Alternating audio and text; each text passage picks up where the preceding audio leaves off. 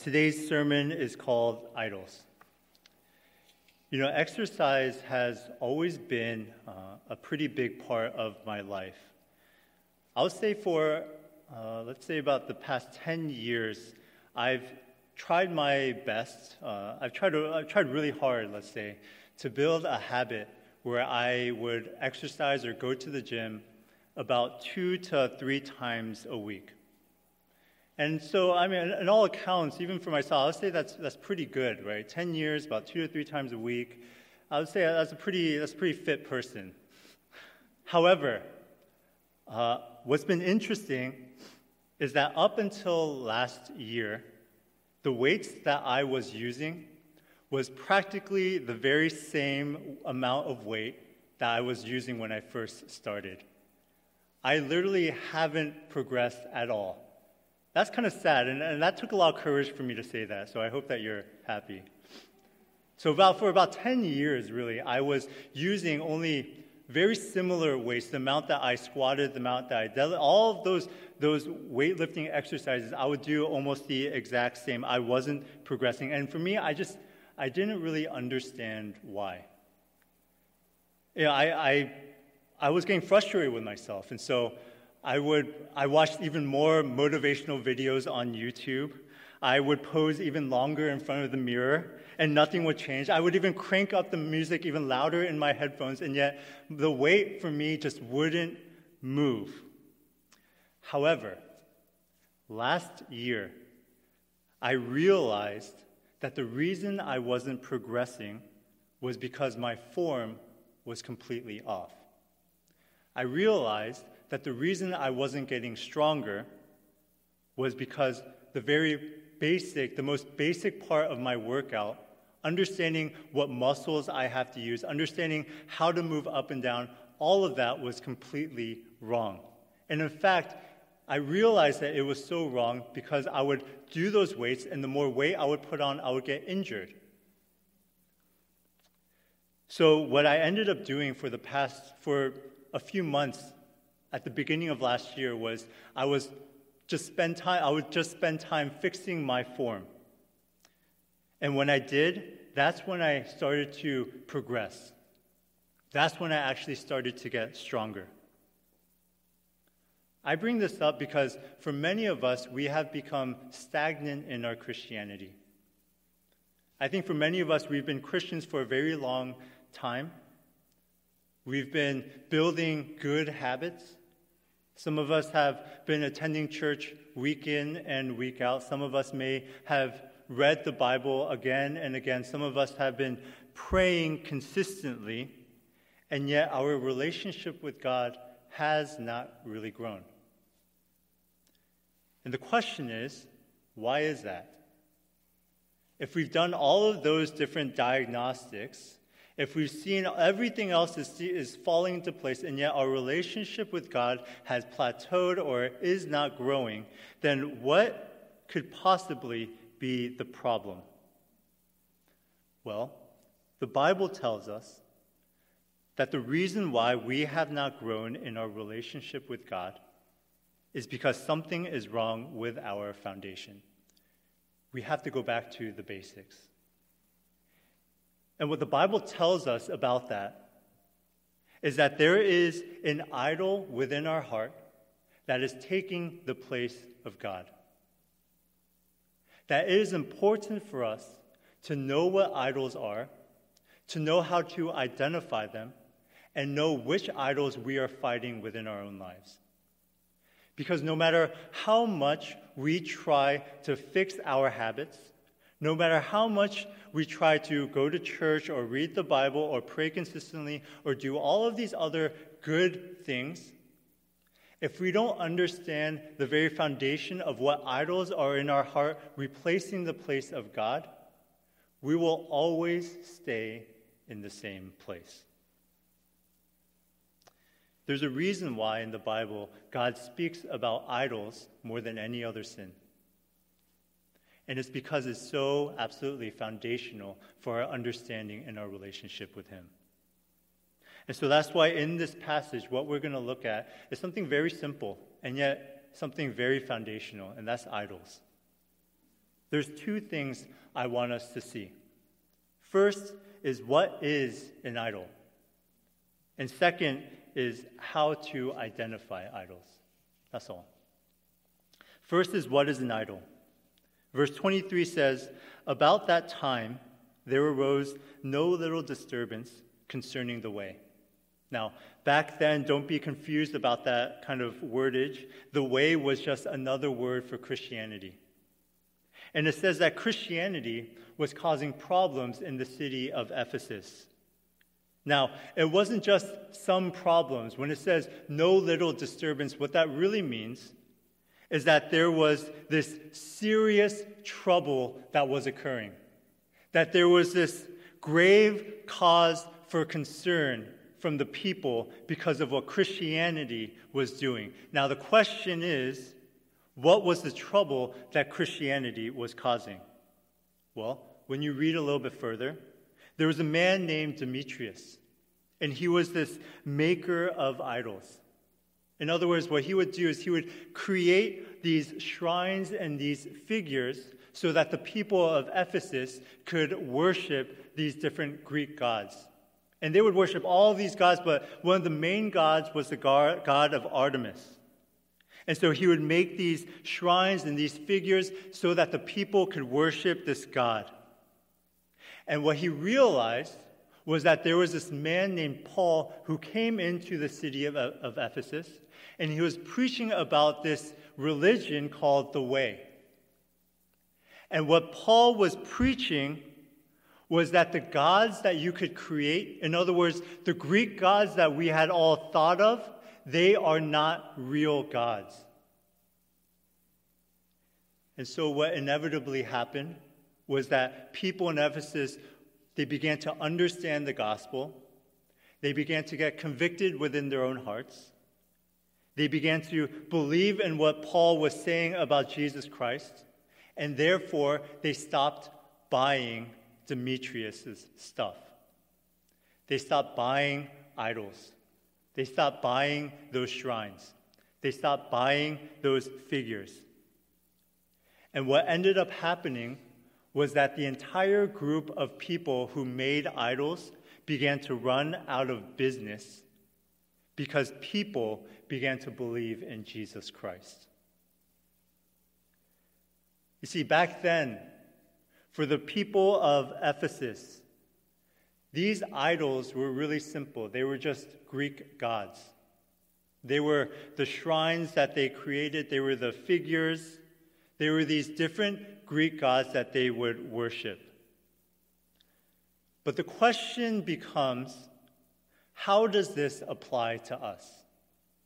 Because I know that for us in the 21st century, for us in the U.S., we don't really worship Greek gods. We don't really worship these shrines or these figures. And so the question is, what is an idol for us? What is an idol for me and for you? Church, it's important to see that an idol is anything that takes the place of God. In other words, even if we believe in God, if there's something in our lives that is more important than Him, simply that is our idol. And I think for a lot of us, we think of idols as bad things. Obviously, Greek gods are bad. And in our time, man, alcohol, drugs, pornography, I mean, those things are obviously bad. They have bad results. There's bad things from that. And yes, absolutely, bad things are a form of idolatry. But it's also a mistake to think that idolatry are only bad things. Idolatry is anything, good or bad, that has control over your life. In fact, I would say that good things are more dangerous because good things can become your idol without you even realizing it. Tim Keller, he says it this way: the most powerful idols are good things we turn into ultimate things. You know, even for myself, as I was studying this passage, I was thinking about idolatry in our 21st century. One of the examples that I thought of for myself and for many of us, maybe, is technology. In our culture, one of the greatest idols that I think, will ever face is technology. And look, I am the first one to tell you how thankful I am that we have what we have. I am the biggest Apple fanboy you will ever meet. I will spend time watching the Apple keynote. I want to watch it live. I enjoy following those forums and seeing what the next iPhone is. I love that stuff. And I'm so thankful for technology. If it wasn't for that, then we wouldn't be able to live stream like we are today. I mean, I've talked to so many of our missionaries overseas who haven't seen their congregation in months, who don't know how they're doing, simply because they don't have the technology to live stream or speak to them or even record their sermons so that others can hear it. And yet we have all of that. From the minute we weren't able to gather, we were able to still worship together. That's the power and the beauty of technology. But there is a danger to technology. And if we're not careful, it will take the place of God in our lives. Tim Challies, the Christian author, he says in his book, if technology is a good gift from God with the potential to fulfill our God-given calling and purpose, why does it feel like we are slaves to our technology? And he says this because he's observing our culture and he sees the ways that Christians in particular are interacting with technology. He gives examples of ways that technology has subconsciously become our idols. He says, when we see someone at church and instead of focusing on the service, they're checking the scores or simply texting on their phone. And we wonder if that person owns their phone or if their phone owns them. He says that we see men who spend the majority of their day playing video games and finding contentment in the virtual world rather than investing in the real one. He says that we see women who care more about the opinions of strangers on social media than the advice that God has for them in the Bible. And he says, we wonder if technology has become our everything. Idols are good.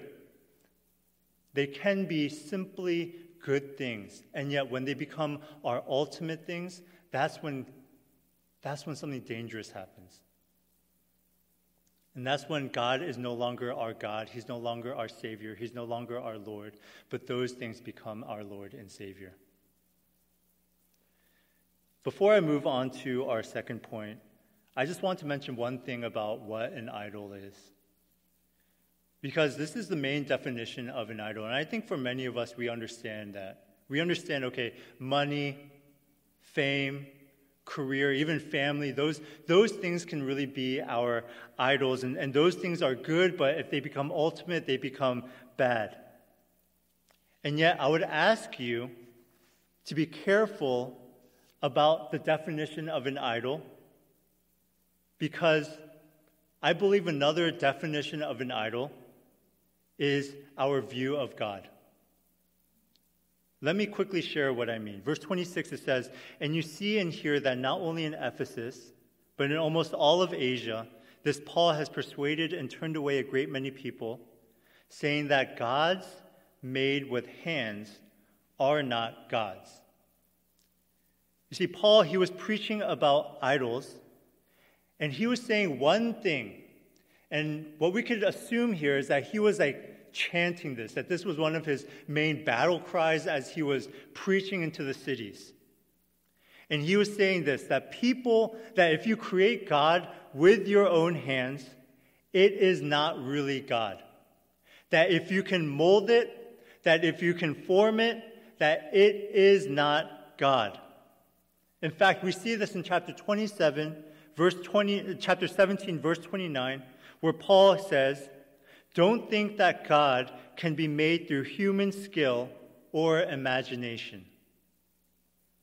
What does this mean for us?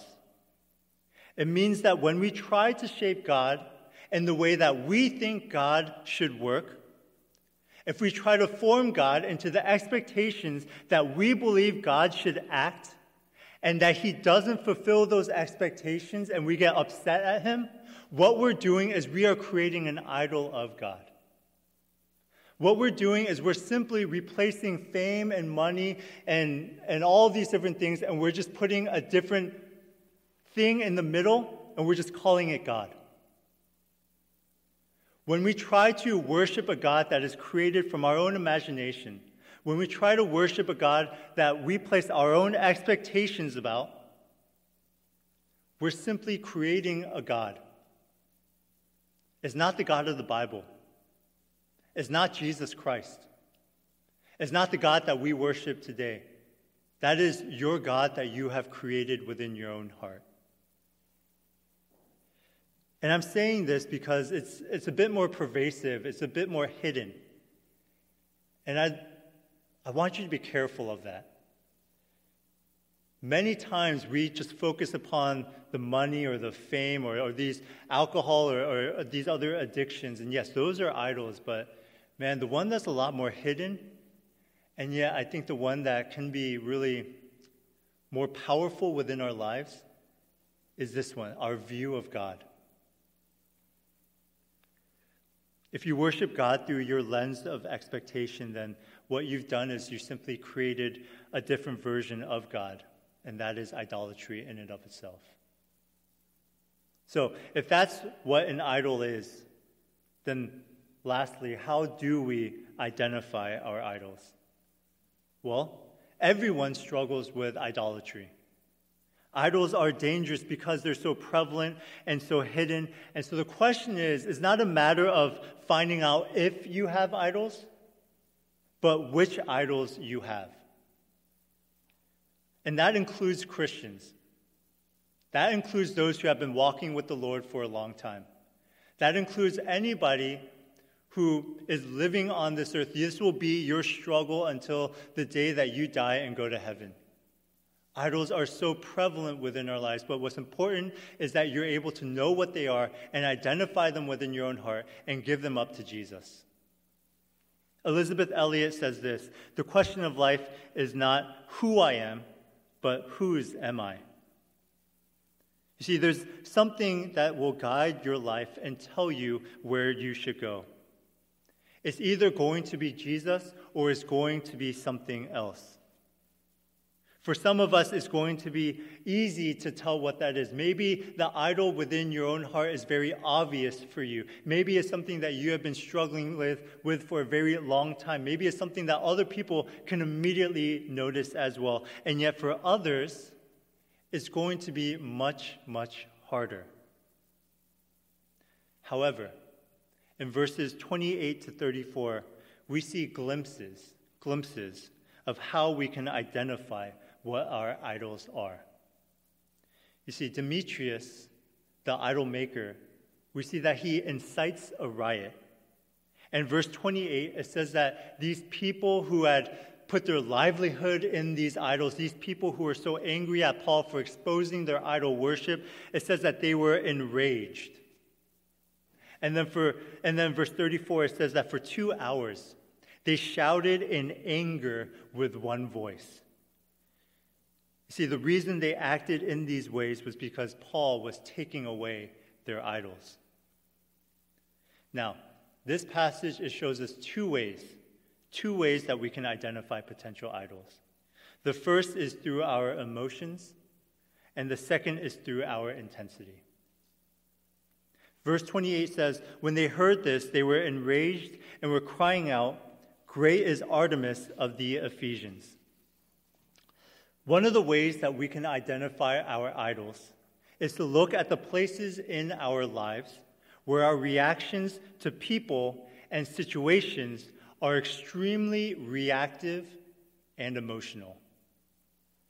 That reality may point us to our potential idols. In this passage, the people weren't just annoyed. They weren't just frustrated. They weren't just kind of upset of what Paul was doing in their lives. They had a deep-seated anger against Paul. And their reaction was to drag his friends and to push them in front of the entire court. And the reason that they were willing to do this was because he was taking away their idol of Artemis.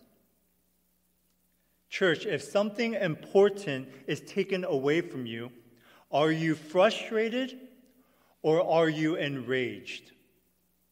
Are you upset about it, or do you have a deep-seated anger?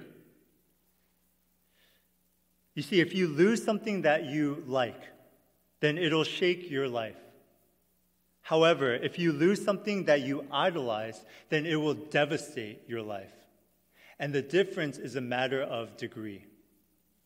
That's what idol worship is. And that's how you can really identify what your potential idols are. Look at the degree of how you react to certain circumstances. Look at the degree of how you react when people say something to you. That's why our reactions tell us more about ourselves than the people who did it to us. If whatever they said to you has made you so upset and bitter that you stay up at night replaying it, it's probably because there's a deep idol that's become your savior in there. I know that some of us have, these deep convictions and passions in our lives, and that is such a great thing. That is such a great thing. But it's important to be careful because those things that we are passionate about can easily become those things that we idolize. And one of the best ways to check and see if that's the case is that if someone comes into your life or a situation comes into your life and slightly touches it or shakes it, how do you react? The second way to identify a potential idol is going to be through your intensity. Verse 34 says, "But when they recognized that he was a Jew, for about 2 hours, they all cried out with one voice, 'Great is Artemis of the Ephesians.'" You see, it's not only the reaction that was notable, it's their passion. It's their intensity. It says that the people rushed into the theater. They dragged Paul's friends, and they shouted out, they cried out for 2 straight hours. I don't know about you, but it's not an easy thing for me to shout from the top of my lungs for 2 hours straight. But they were able to do it, and they were willing to do it because for them, their idols were being shaken. For many of us, and this is how we want to apply it, we will devote our energy and our time and our resources into our potential idols. The place where you spend all or most of your time, the place where you are willing to spend 2 hours shouting at the top of your lungs, the place where you are willing to go all in and passionate and be intense about, be careful about those places, because those places can be where your potential idols are. I read this in a Christian book a while back, but the author said, look, it's important for you to look at your bank account and see where most of your money goes to, because that may be your potential idol. It's not an absolute thing, and he says that it's not an absolute thing. However, it can help you identify something within your life that may be taking hold of you that you may not realize yourself. He says, look, track your money. See where the money leads. He says, track your time. He challenges the people, the readers. He says, look, I want you to keep an hourly log of your day or 1 week. He says, look at the places where you spend an unusual amount of time. Look at the places where you spend an inordinate amount of time. Usually idols will come out where you see places that you spend a majority of your time in.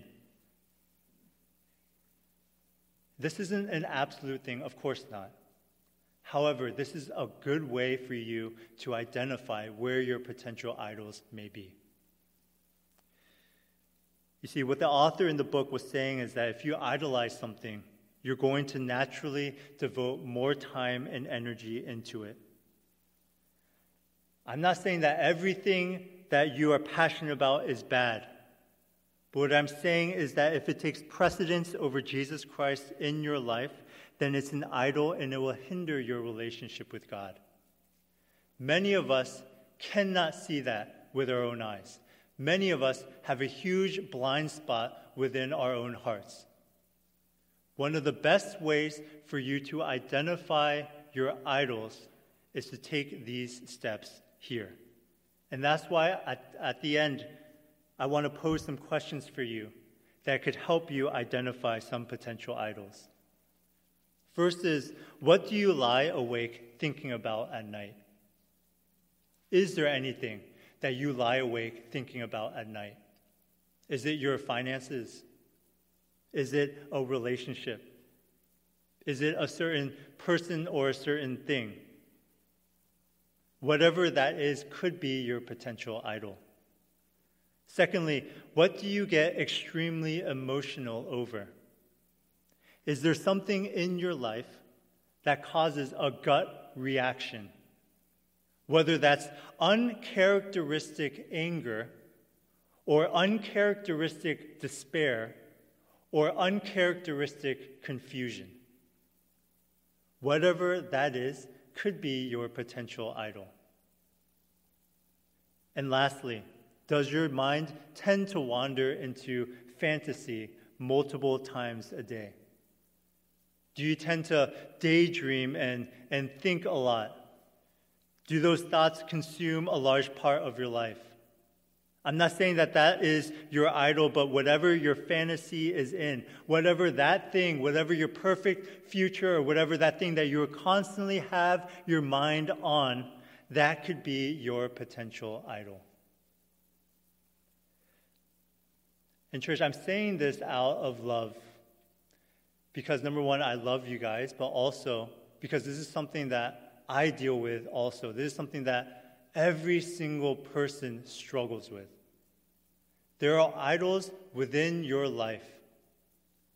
And for many of us, we have tried every other diagnostic to grow in our relationship with God, to have a revival within our heart, to be passionate about the Lord, and yet it just seems like we are just so down. Church, this could be the reason why. And so my call to you is to look at the idols within your heart. Know what idols are and know how to identify them. And look, I know that this can seem like a lot of stuff, and I know that for many of us, if there's a sin or an idol that you have been dealing with for a long time, it can seem hopeless. But I want to end with this. I want you to have hope because when Jesus Christ died and rose again, he defeated every sin. He defeated every chain. And he defeated every single thing in your life. And the Bible says that his blood covers you, that he bought you with a price. And that when you are redeemed, all of you is redeemed. That from the top of your head to the bottom of your toes, to every sin that you are dealing with, to every dark place that you are struggling with, to every moment of despair, to every single thing, Jesus has you. That he died for it. And that when he rose again on the third day, what that meant is that he defeated sin and death. Yes, what that meant is that he is going to bring you to heaven when you believe. But that also means that whatever addiction, whatever idol, whatever hurt that you are facing, that he has broken the chains of it, and that you are a son and a daughter of his. That is the truth of the gospel, church. And so for you who are struggling, for you who have been walking with the Lord for a long time, for you who has lost passion for him, have hope. Have hope. And know that even through that, Jesus Christ is able to carry you. He's able to expose the idols within your heart. He is able to identify them. And he will help you to conquer them. Amen? Let's pray.